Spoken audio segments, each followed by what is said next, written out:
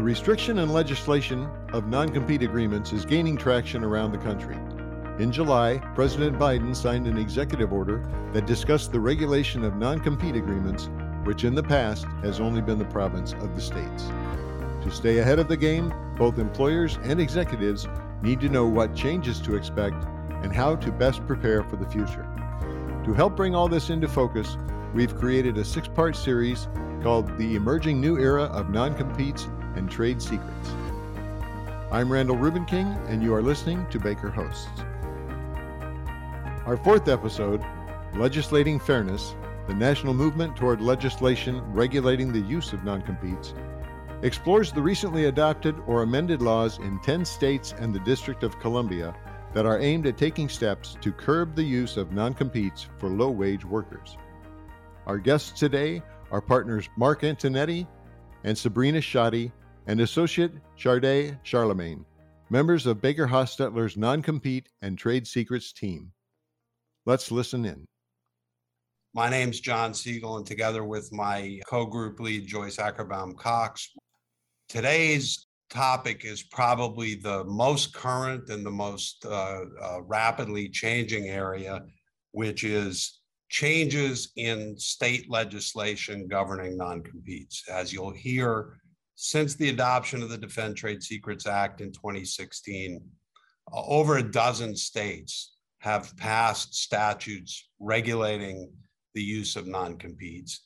And as you'll hear, this is an area where there's a real regionalization of law and economy with great variations between states and even between regions, and is really a classic current version of what Justice Brandeis referred to as the states being the laboratories of democracy, where legislative and regulation changes are being tried out on the state level, and we'll see over time the impact of those changes on the law and on the economy. We have 3 of our non-compete lawyers today with us: Mark Antonetti, Sharday Charlemagne, and Sabrina Shadi, who will each speak to legislative changes in particular regions of the country.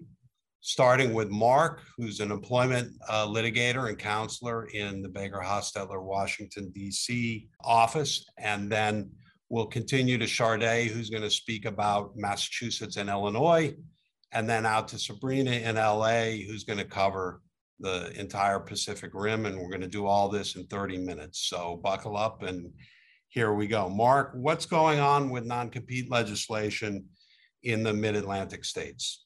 Hi, John. Here in the DMV, which is to say the District of Columbia, Maryland, and Virginia, could be the Department of Motor Vehicles, we have, or at least each jurisdiction has, enthusiastically embraced the idea of limiting non-competes, with Maryland and Virginia implementing total bans on non-competes depending on income levels, and DC pursuing fitfully over the course of last year a near total ban of non-competes regardless of income levels. So let's start with Maryland. What's happening there? Well, Maryland was the state that got us kicked off on this jag of going after non-competes in the region. And they did that on October 1st, 2019, with the implementation of a ban on non-competes being used with low-wage workers. In Maryland, non-competes can be used with employees who cannot be used with employees who earn less than $15 an hour or less than $31,200 per year. So one of the things we're going to do as we travel across the country is look at the common elements of these statutes and then the particular quirks in each jurisdiction. Are there any quirks about the Maryland law that people should know about?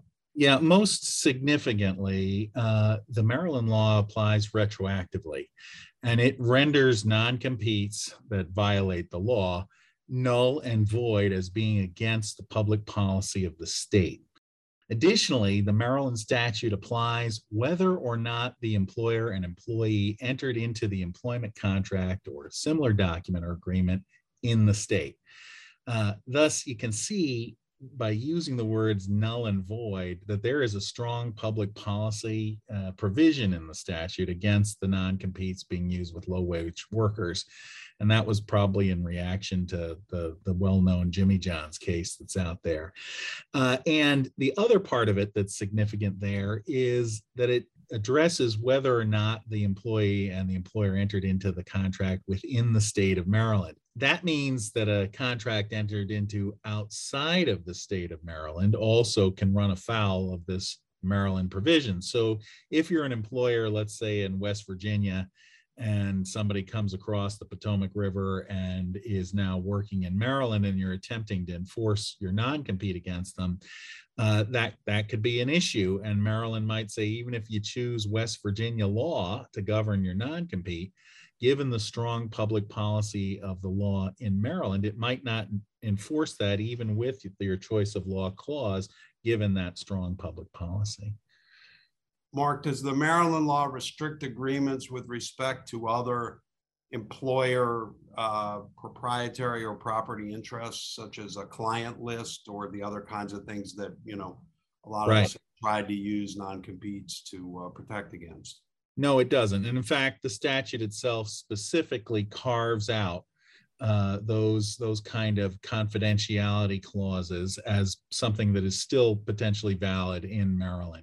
And I think what you're going to hear today across the program is that you can't just use a cookie cutter agreement. You're going to have to look at each state's specific laws. Right. So, okay, let's cross over now to Virginia. What's happening there? Virginia wasn't going to be outdone by Maryland. And the year after the Maryland statute came out, Virginia in 2020 implemented a similar ban based on wage levels, but it's more expansive and sets the wage level a lot higher. What is the Virginia wage level threshold in the statute for prohibiting lower income non-competes? Well, I'll read to you what the statute says. The Virginia law says, no employer shall enter into, enforce, or threaten to enforce a covenant not to compete with any low-wage employee. But it doesn't quite say what the low-wage number is. Instead, what they do, and it's a different concept than Maryland, they don't use a fixed number. Instead, they say low-wage employee means an employee whose average weekly earnings calculated by dividing the employee's earnings during the 52 weeks immediately preceding the date of termination of employment by 52, or if the employer worked fewer than 52 weeks, by the number of weeks the employee was actually paid during the 52-week period, are less than the average weekly wage of the Commonwealth as determined pursuant to subsection B of section 65.2-500. So that's the answer to your question specifically, John. Yeah, so I'm not sure that any employee or probably even almost any employer who's not an accountant could understand that. Can you translate that so the people that we're teaching here who are in business can figure out what the heck they should do? Right. Completely impractical is the answer that the Virginia statute provides. So you have to actually do a little bit of digging. And that does involve going on to the different websites, and the target constantly changes because every year they recalculate what the average weekly wage is in Virginia. So for this year, the number is actually quite high because Virginia's actually got very high wage earners here in the northern part of the state. It's $1,195 per week, which comes to $62,140 per year for the year 2021. And Virginia actually puts together a little notice, and you can find it on their website, and you're supposed to actually post this thing that talks about how you can figure out what the low wage earner is making. And on one of the websites, you can then get what the average weekly wage is for Virginia in that particular year. So it's a moving target, and it's a pretty high number for what is otherwise called a low wage worker. Does the Virginia law apply retroactively? Now, that's one of the ways in which the Virginia law is better than the Maryland law. It is proactive in approach so that it applies to contracts that are entered into on or after July 1st, 2020. So if you have an existing agreement that existed before July 1, 2020, you should be okay. But you wouldn't be able to discern this from the statute. The only place you see that fact about retroactivity is in the legislative history. and you have to look at what it was actually passed as. There's a little footnote there, and that's where you get that it's only prospective in scope. Are there other requirements that employers should know about in Virginia? Right. As I mentioned earlier, there are some posting requirements about the law, and employers can't retaliate against employees under the law. What does that mean? I mean, can employees bring a private right of action for violations of this law? Yes, they can. And they have 2 years to do it. And there are 4 different time periods that the statute of limitations can run from. And it is the latter of whatever one of those would apply. And there are, in addition to the private right of action, there are civil penalties available to the Commissioner of Labor in Virginia, which include $10,000 for each violation of the law. And if you don't make the posting, there are additional penalties that are lower, but for failing to make the required posting. So there can be actually quite high consequences to violating the Virginia law.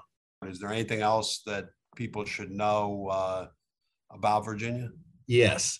Well, first off, given that there are civil penalties in the act, you might infer from that again that Virginia might not honor a choice of law clause, given the strong public policy in the state, as reflected by that $10,000 per violation penalty. But even leaving the statute aside, Virginia was already a hard place to enforce a non-compete agreement. So for even those contracts that you have that are more than the $62,000 or $63,000, let's say, per year, you have the potential with judicial decisions eviscerating both the blue pencil rule. You don't get the blue pencil rule in Virginia, so the court's not going to help you out by correcting what the non-compete says. There has even been some decisions which suggest that if you have a blue pencil provision in the contract, that might itself make it unenforceable. Some controversy around that. But that it was already difficult to enforce the non-compete in Virginia, because if you make it too broad, like you say, you can't work with our competitor, the Virginia court might strike that down, because they'll say, well, you saying that this lawyer can't go work as a janitor for the competitor? Well, Virginia's not going to enforce that. It has to be like a similar job that you're banning that non-compete for. The only other thing I might add is that, like the Maryland law, the Virginia law has the saving grace of protecting non-disclosure agreements that protect against the disclosure of trade secrets, confidential information, and the like. I'd rather be in Maryland than Virginia, but between the two, I regard this region as potentially a good environment for pirate employees from your competitors. So what about the state law in the District of Columbia? DC offer a safe haven for employers, or how does it treat these issues at this point? Right. Well, John, you're completely right. Taxation without representation, and here in the district, is wrong. We were waiting to get our representation too. But for now, DC is a safe haven in that it has a statute that is not yet in effect. DC this past year looked to implement what would though be the strongest, perhaps, non-compete ban in the country.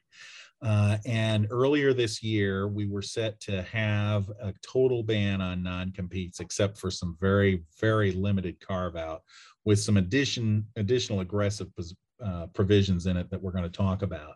Business interests got a little bit upset, I think, with this. Often the DC City Council does things under the radar, and then all of a sudden a new law is on the books, and then people are worried about what it means. So the date for its effective date has been pushed back to April 1st of 2022. So there are a few months left in which you could still have the non-competes, because it's generally regarded the DC law won't be retroactive. So when it does go into effect, if and when, are there other requirements under the DC ordinance that folks should know about? Yes, a number of them. First off, there is a carve out for medical professionals, medical specialists, if they make more than $250,000 a year. That's one. Two, employers must provide a notice about the DC law within 90 days of the statute becoming applicable, within 7 days of an employee joining the company, and within 14 days of an employee requesting to receive a notice. So, when an employee starts, you're supposed to hand them something that talks about the DC non-compete law. They actually have specific language in the statute, and you need to do that. The place where an employer might get tripped up in April is that they forget that they need to do this within 90 days of implementing it. And so, this is something got to gear up for April 1st, is to hand out these notices to all your employees. And what happens if you're an employer and you don't do that? Well, there is a civil penalty, it ranges between $350 and $1,000 per violation. And there are higher amounts that are out there in retaliation cases like Virginia. DC has an anti-retaliation provision in the statute. Are there any other quirks about the DC law prospectively that people should be on people's radar screens? Yeah, and this is a big one that people might not expect, and it may be this provision that stirred up the most controversy. Under DC law, there is a moonlighting provision. Now, you might know what a moonlighting provision is. It's where you forbid people from working for other employers when they're working for you. Under the DC law as written, no employer may have a workplace policy that prohibits an employee from, 1, being employed by another person, 2, performing work or providing services for pay for another person, or 3, operating the employee's own business. Thus, an employee could work both for you and your competitor at the same time under this provision. Employers who have offices in DC, and many companies do, need to check their handbook. This is another example where cookie cutters just don't work, and see what their policies say about moonlighting. And if they have an anti-moonlighting policy in it, they probably need to carve that out for DC. So as we're seeing, this stuff is complicated state by state, and fair warning, we're probably going to go over the half an hour just to run through all these states, but we want to try to cover everything and do it quickly. You mentioned a couple of times about the possibility of the statute being modified or not taking effect until next April. What does that mean? What is the situation? And is it a done deal or what? Right. Well, the city council, probably will be holding some additional hearings on this, and the business interests have put some pressure, especially on the moonlighting provision, to make it such that there's a conflicts of interest type of carve out on that.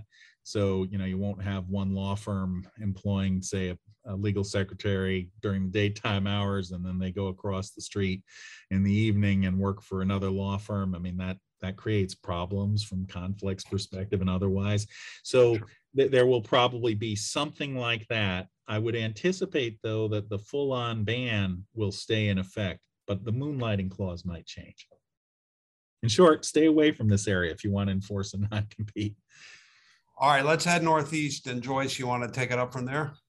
Sure. And I think, Mark, just from the few examples that you gave in the 3 localities you discussed, it really reinforces what we're going to continue to hear, which is every state, not only can we not do cookie cutter, but every state is going to have to be individualized with respect to these agreements, and it's going to bleed over into employer handbooks and other policies and procedures. So I'll pick it up here, and I'd like to turn to you, Charmaine, to talk about Massachusetts. Let's start there. And how does that law, how is it similar or different in any way to the laws that Mark just discussed in the DMV area? Yeah, so Massachusetts has also taken steps to limit non-competes. However, unlike Maryland or Virginia, they have not implemented a wage-based non-competition ban. Instead, Massachusetts has a comprehensive statute that provides for very specific requirements for valid and enforceable non-competes. That statute is the Massachusetts Non-Competition Act, the MNCA. It applies to all non-competes entered into on or after October 1st, 2018. Given our limited time, I'm only going to provide a high-level overview of some of the important key requirements under the statute. And first, we're going to start with, under the MNCA, if a non-compete is entered into at the start of an employee's employment, the non-compete must be in writing, it must be signed, and it must expressly state that the employee has the right to consult with counsel prior to signing the agreement. If the non-compete is entered into after the commencement of employment, consideration is required. It still has to be in writing. It still has to be signed. It still has to expressly state that the individual, the employee, has the right to consult with counsel. However, there is a consideration requirement. The consideration must be fair and reasonable, and it must be independent from the continuation of employment. So I guess the thought is that after you've already started working, you need a separate form of consideration outside of the continuation of your employment. Whereas if you enter into the non-compete prior to starting your work, that is considered the consideration. Previous requirements that non-competes be no broader than necessary to protect a legitimate interest, that still applies. Non-compete still must be reasonable in scope and geographic reach, that still is applicable. And importantly, non-competes cannot be longer than 12 months. There are some exceptions for employee breaches. If an employee breaches a fiduciary duty, or if the employee has unlawfully taken some physical or electronic property of the employer, the non-compete restricted period can be extended by an additional 12 months. So it can go up to 2 years. However, generally, non-competes cannot be longer than 12 months.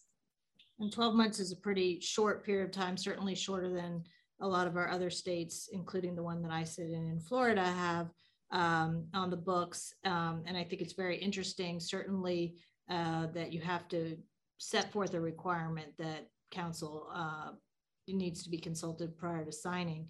It also has some very interesting carve-outs with respect to categories of employees. Can you talk about who can be subject to non-competes in Massachusetts under this law? Yes. The MNCA bans non-competes entirely as to non-exempt employees under the FLSA. Students who are interning while they are in school cannot fall under the non-competes, cannot be subject to a non-compete. Employees aged 18 or younger are not subject to non-competes, and employees that are laid off or otherwise terminated without cause cannot be subject to non-competes. Okay, what other interesting, as John used the word, quirks or things should we know about under the MNCA? Yeah, similar to what Mark mentioned, employers cannot avoid limitations with choice of law provisions, specifically in the MNCA. So an employer cannot just enter a choice of law provision saying another state's law applies if the employee has been a resident of 30 days at the time of termination. Additionally, going back to the consideration point, non-competes must be supported by either a garden leave clause or other mutually agreed upon consideration. The garden leave clause essentially provides a guaranteed payment throughout the restricted period of at least 50% of an employee's average base salary in the last 2 years that they were employed. So there is some form of consideration. Either it's coming in the garden leave clause, which is ensuring that during the restricted period, the employee is still receiving at least 50% of their average base salary, or there has to be some other mutually agreed upon consideration. The interesting thing with the other agreed upon consideration, mutually agreed upon consideration, it's undefined by the statute. It hasn't been interpreted by any of the case law yet. And so it's unclear what would be considered sufficient to sufficiently mutually agreed upon consideration. There is a question as to whether or not the garden leave clause, which requires a 50%, which guarantees a 50% payment throughout the restricted period, it's questionable whether or not that 50% is the baseline that's required for all consideration whenever you enter a non-compete, and whether or not the other mutually agreed upon consideration thus has to meet that 50% threshold, or if the other agreed upon consideration can be something less than 50%. It's unclear. The statute doesn't define it, and the case law hasn't had a chance to, the courts haven't had a chance to go at it yet. So that's going to be an interesting area to explore in the future. Additionally, non-competes under the MNCA, they include forfeiture for competition agreements. So forfeiture for competition agreements basically just impose any adverse financial consequences on a former employee if the employee goes and works for a competitor. So those are covered under the statute. but the statute does not include non-solicitation agreements or non-competition agreements made in connection with a sale of business or an entity. The statute also does not apply to agreements made outside of an employment relationship. It doesn't apply to confidentiality or invention assignment agreements. And it also does not apply to non-competition agreements entered into as part of a separation agreement from employment. However, the employee does have 7 days to revoke acceptance in that instance. So those are some of the interesting agreements that are not included under the statute. I think the fact that non-solicitation agreements are excluded is interesting because they're treated differently. And I think that the issue of how the consideration piece is going to work out is also going to be very interesting. And you mentioned about the garden leave.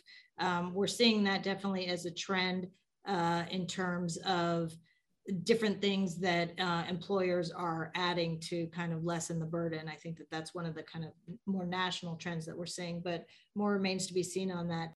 If we could, Sade, let's move on to Illinois. Have they similarly jumped on the bandwagon in terms of putting in significant restrictions like Massachusetts? Yeah, so Illinois is interesting. I think it has taken parts of Massachusetts structure, but also parts of like the Maryland and Virginia structure. So in Illinois, there's the Illinois Freedom to Work Act. So this act was originally passed in 2017, and it was very simple, a very narrow statute that was basically a wage-based non-competition ban. It basically just restricted the use of non-competes with low-wage workers. There have since been edits to the statute. It's been amended, and it's going to come into play January of this upcoming year. The new statute, or the amended statute, will be much more expansive. They've taken out the restrictions with regards to low-wage earners and have just applied it to, employees across the board. And they've set certain income thresholds for the ban. So currently, with the new statute, employers are prohibited from entering non-competes with employees earning less than $75,000 annually. The earnings include the salaries, bonuses, commissions, and any other form of taxable compensation. And the threshold is set to increase to $80,000 in January of 2027, and then every 5 years thereafter through 2037. The statute also adds a disclosure requirement and consideration period for employees. So like Massachusetts, they must advise employees in writing that they have the right to consult with counsel prior to signing. But additionally, the employees must be given 14 days to review the agreement prior to signing. A non-compete under this statute is illegal unless the employee receives adequate consideration. The covenant is ancillary to a valid employment relationship. The covenant is no greater than is required for the protection of a legitimate business interest. The covenant does not impose undue hardships on the employee, and the covenant is not injurious to the public. So similar to Massachusetts, there's some of these factors that we've seen before in the case law in terms of the scope and the non-compete not being overly broad and being related to a legitimate business interest. And similar to Massachusetts, we have this adequate consideration factor, again, that's included in Illinois. The statute attempts to define adequate consideration. Adequate consideration is defined as at least 2 years of continued employment after the agreement is signed, or another form of consideration sufficient to support a non-compete. Again, when you get to this phrase regarding another form of consideration sufficient to support a non-compete, it's undefined. And so it has that similar question mark as Massachusetts in terms of what will be considered sufficient in the future. It's not entirely clear. The statute also specifically gives the Illinois Attorney General enforcement powers for civil penalties. So the Attorney General can investigate any employer it believes is engaged in a pattern or practice prohibited by the act. The Attorney General can request that the court impose civil penalties of $5,000 for each violation or $10,000 for each repeat violation within a 5-year period.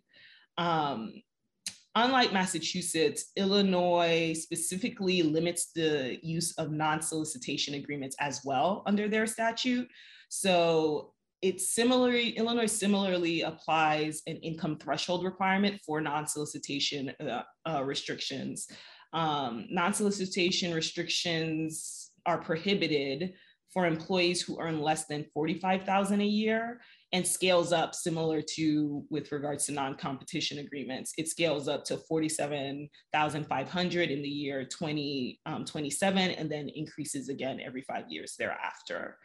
The last interesting thing about the Illinois statute is it's coming into play in January. It hasn't quite been applied yet, but it also includes a COVID clause, which basically says you can't have a non-compete, and a non-compete is unenforceable if it's against an employee who was terminated or furloughed or laid off as a result of COVID-19 or circumstances similar to COVID-19. So. Oh, that's interesting. And again, a lot of different highlights and things for employers to consider. Okay, well, we're going to move out west to our partner, Sabrina Shadi, who's sitting in LA, to kind of talk about the variety of states, California, Nevada, Oregon, and Washington. Sabrina, do you want to pick up here with John? I just wanted to add in response to a question that someone posted. We're talking here by and large about employment-based non-competes. Non-competes in the case of a sale of business are going to be in almost every state subjected to different rules. And so if you're dealing with a non-compete ancillary to sale of business, you need to look specifically at the state law that governs, and generally are not going to be affected by these regulations and limitations that we're discussing. Now, Sabrina, we typically haven't included you in these non-compete discussions because you practice in California, but we might as well start in California before we take the tour of the Pacific Rim.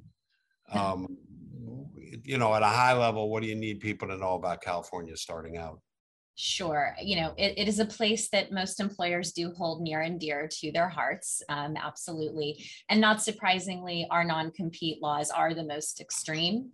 The basic law here is that non-competes are banned, except in a very narrow set of circumstances, which, to the point you were just making, tie to the sale of a business. So we do have this narrow exception. If someone is selling the goodwill of a business or all of their ownership in a business, then we have this idea that if you are a buyer of the business, you don't want the person you just purchased from to set up shop in your backyard and start competing against you. So we do recognize that narrow exception. The idea is that you should get the benefit of your bargain. As you may imagine, we do see disputes regarding how much of an ownership interest is enough and whether goodwill was tied to the sale.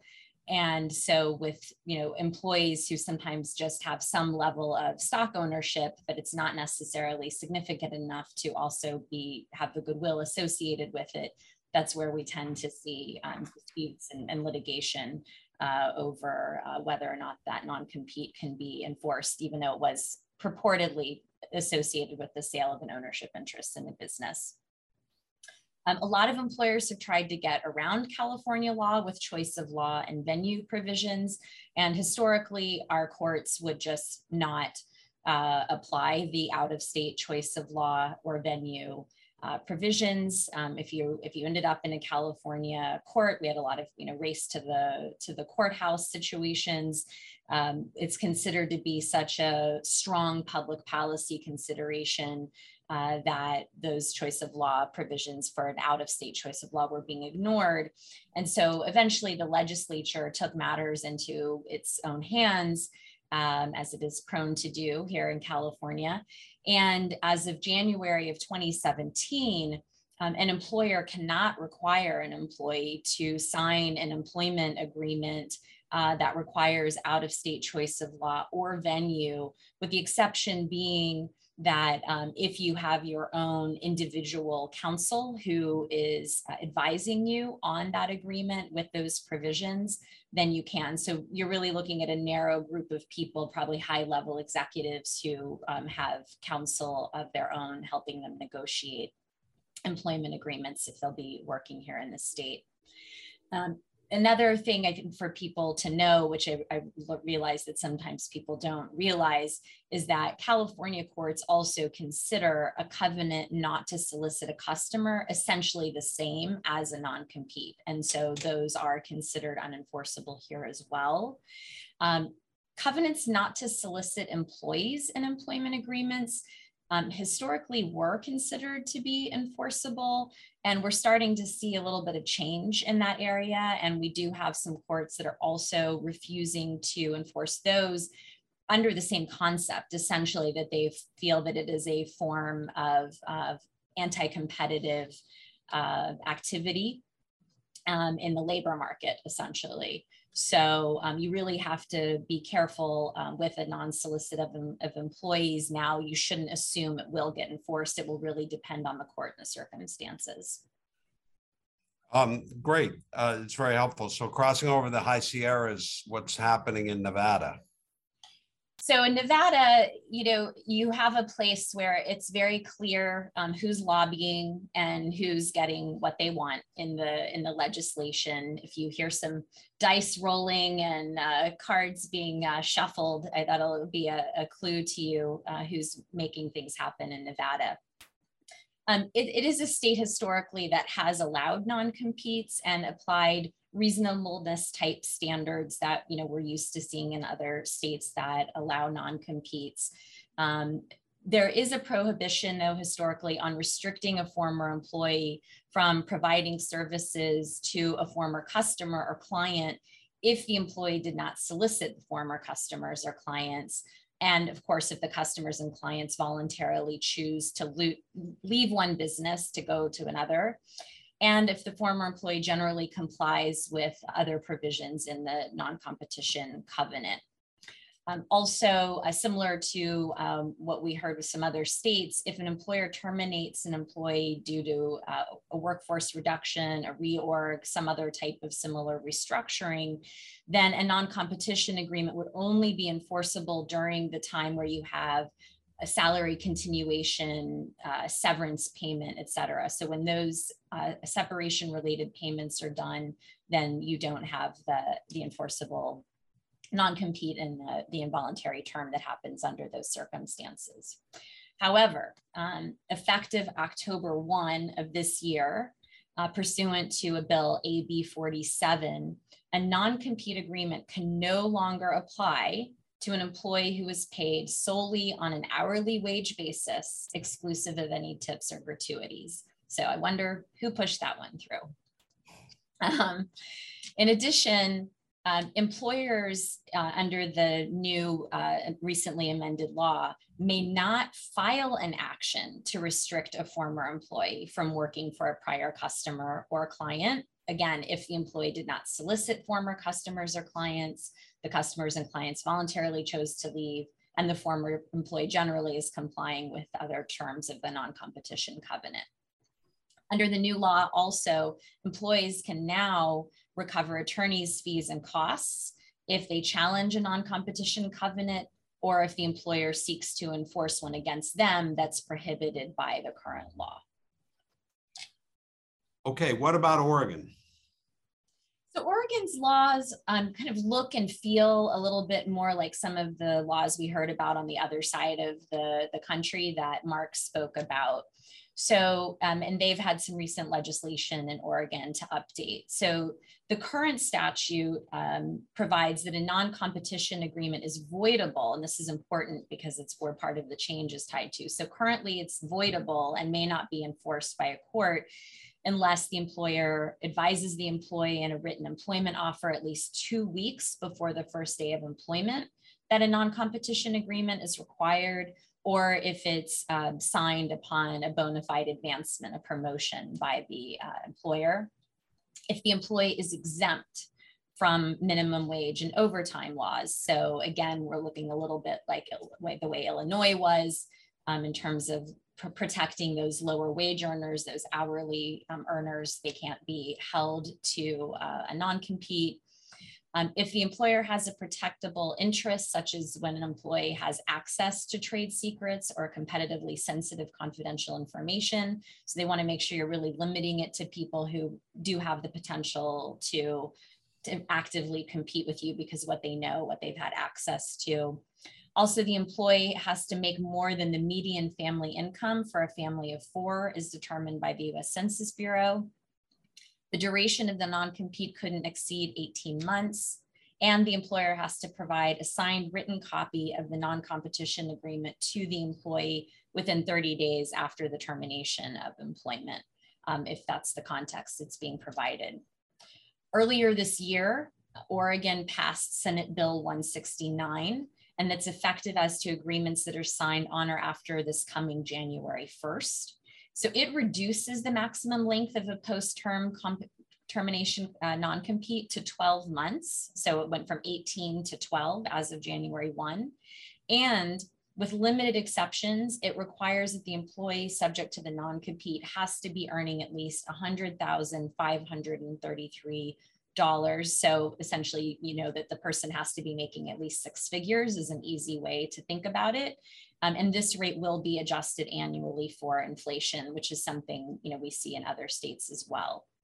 I'll just note finally that the statute does not apply to a covenant not to solicit employees or to solicit or transact business with customers. I don't want to imply that we're comprehensively covering every state that has a new statute. For instance, we're not covering Hawaii, although we're certainly glad to go there for you.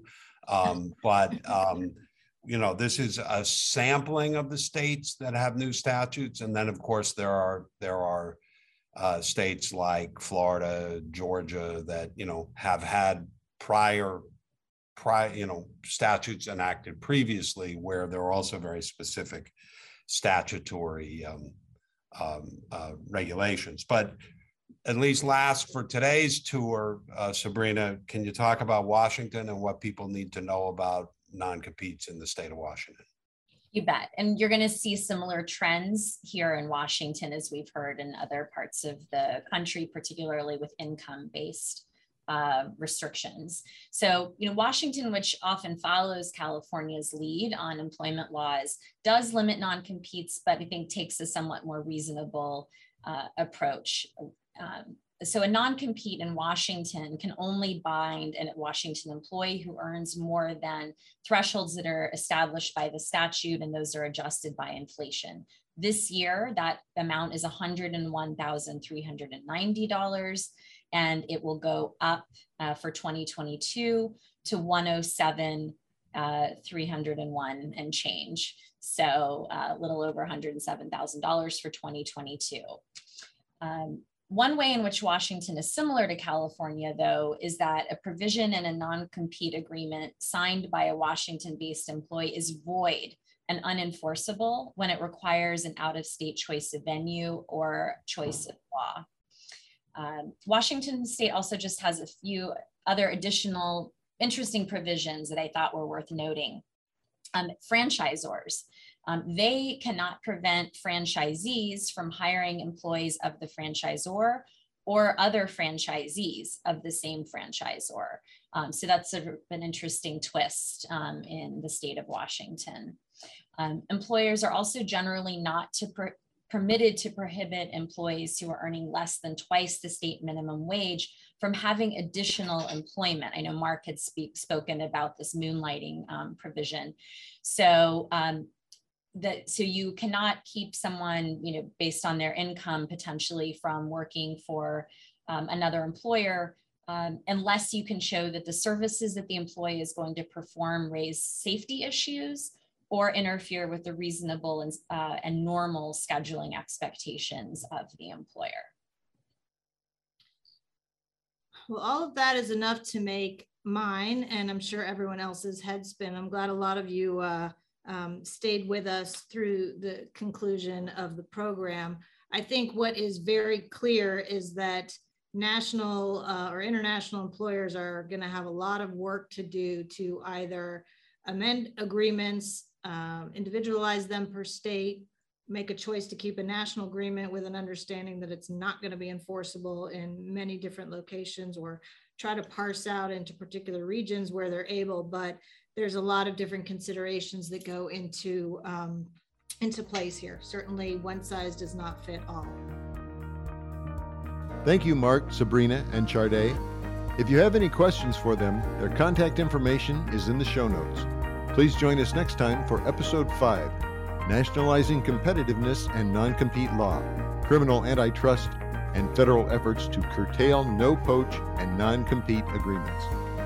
Partners Ann O'Brien and John Siegel will discuss the executive order issued on July 9, 2021, aimed at promoting competition in the American economy, specifically encouraging the Federal Trade Commission to regulate non-competes. As always, thanks for listening to Baker Hosts. Comments heard on Baker Hosts are for informational purposes and should not be construed as legal advice regarding any specific facts or circumstances. Listeners should not act upon the information provided on Baker Hosts without first consulting with a lawyer directly. The opinions expressed on Baker Hosts are those of participants appearing on the program and do not necessarily reflect those of the firm. For more information about our practices and experience, please visit bakerlaw.com.